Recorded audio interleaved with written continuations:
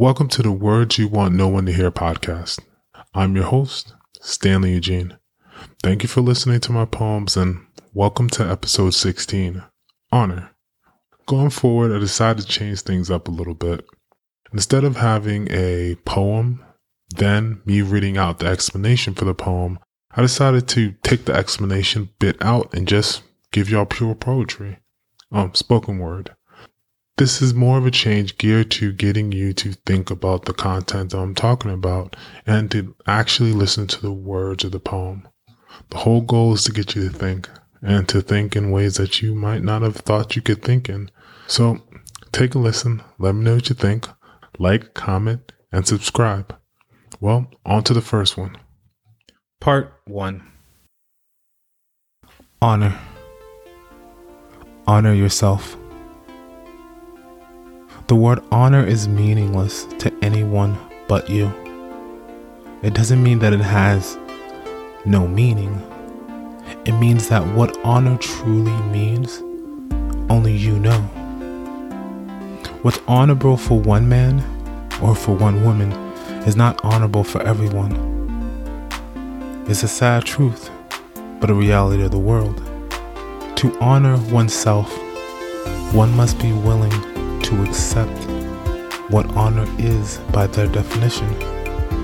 Hopefully, if they had time to understand who and what they wish to be in the world, they've allowed those influences, those aspirations for greatness that don't live within themselves but live outside in the world to inform their decision, to lead them to a place where honor can be quantified, honor can be explained, and honor can push them to be better. Not just better for that day, but better perpetually. To honor oneself is to find a code, to find a level of discipline, desire, and drive that will push you to be better daily and monthly, then yearly. With that drive, with that consistent push, great things happen. But it all starts in the mind and understanding what honor means for you and the courage to change it. Honor yourself. Then you can honor everything else that you aspire to be. Part 2. Honor. Honor your family. To some, family is a random collection of people with some association to yourself, either through blood or through legal means. For others, family is everyone that is important. That's what family is, or at least can be. Whichever side of the family equation you sit on, we all have a choice to make, whether to honor or dishonor them. Some hear that and just assume the worst, that to be honorable is everything good, and to dishonor is everything abhorrent and bad. But like so much of things in this world, it's not that simple. Sometimes the shadows left by those that came before us are too grand, are too big, and are too colossal for us to ever follow, either by their own actions or by the circumstances in which they had to deal with. And for others, that legacy, that tradition, it supports them. It buoys them against the storm of life, and it protects them against things they had no idea could come for them. So I guess I need to rephrase, and I need to be a bit more clear. I guess the choice isn't whether to be honorable or dishonorable, but to follow honorably the path that had been laid before us, or to follow our own path honorably with the support of those that have come before us. I can't tell you which is right.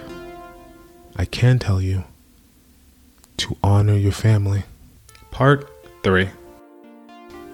Honor. true act of honor. Honor is a choice. It's any choice where you are disenfranchised or you get negative results, but everyone around you or the receiving party get benefit. Honor is a hard thing to explain to people because honor is so different depending on how you're defining it or how you're living. Political honor isn't the same thing as a farmer's honor. Warrior honor isn't the same thing as scholarly honor. Regardless of what type of honor you're dealing with and what type of environment you're dealing with, the one thing remains true about honorable acts and being honorable. You do the right thing, and the consequences usually don't lean in your favor, but the right thing prevails. Society as a whole right now doesn't appreciate honorable men or women. They think honor is antiquated and shouldn't exist. But true honorable acts where men and women stand up for what is right and do the right thing regardless of the consequences, those are the acts that change the world. So, I don't want to act any sort of way. I don't want to be any sort of man. I want to be honorable. Part 4. Honor. To understand honor. To understand honor, one must be willing to look at themselves. They must be willing to look at their behaviors, their decisions, and figure out if what they want to be is just okay, medium, or excellent. And then they have to ask an even harder question. How are they willing to get there? That's where honor comes into play.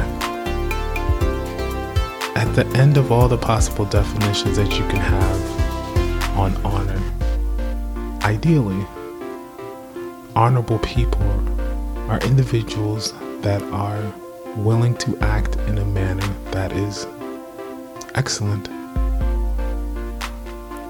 They are willing to do what that society says is right. Most people don't want to make that decision. Most people do not want to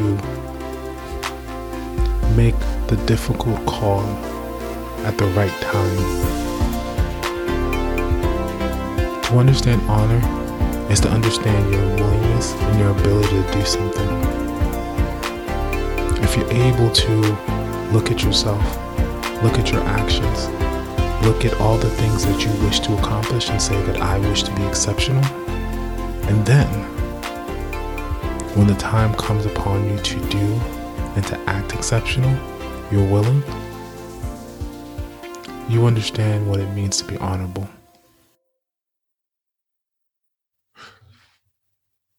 Thank you for listening to the Words You Want No One to Hear podcast. If this has been of any service to you, you like it, or it's been meaningful, please share, add comments. Your input is always welcome and honestly appreciated. Check back in later this week or next week for more poems. Later days.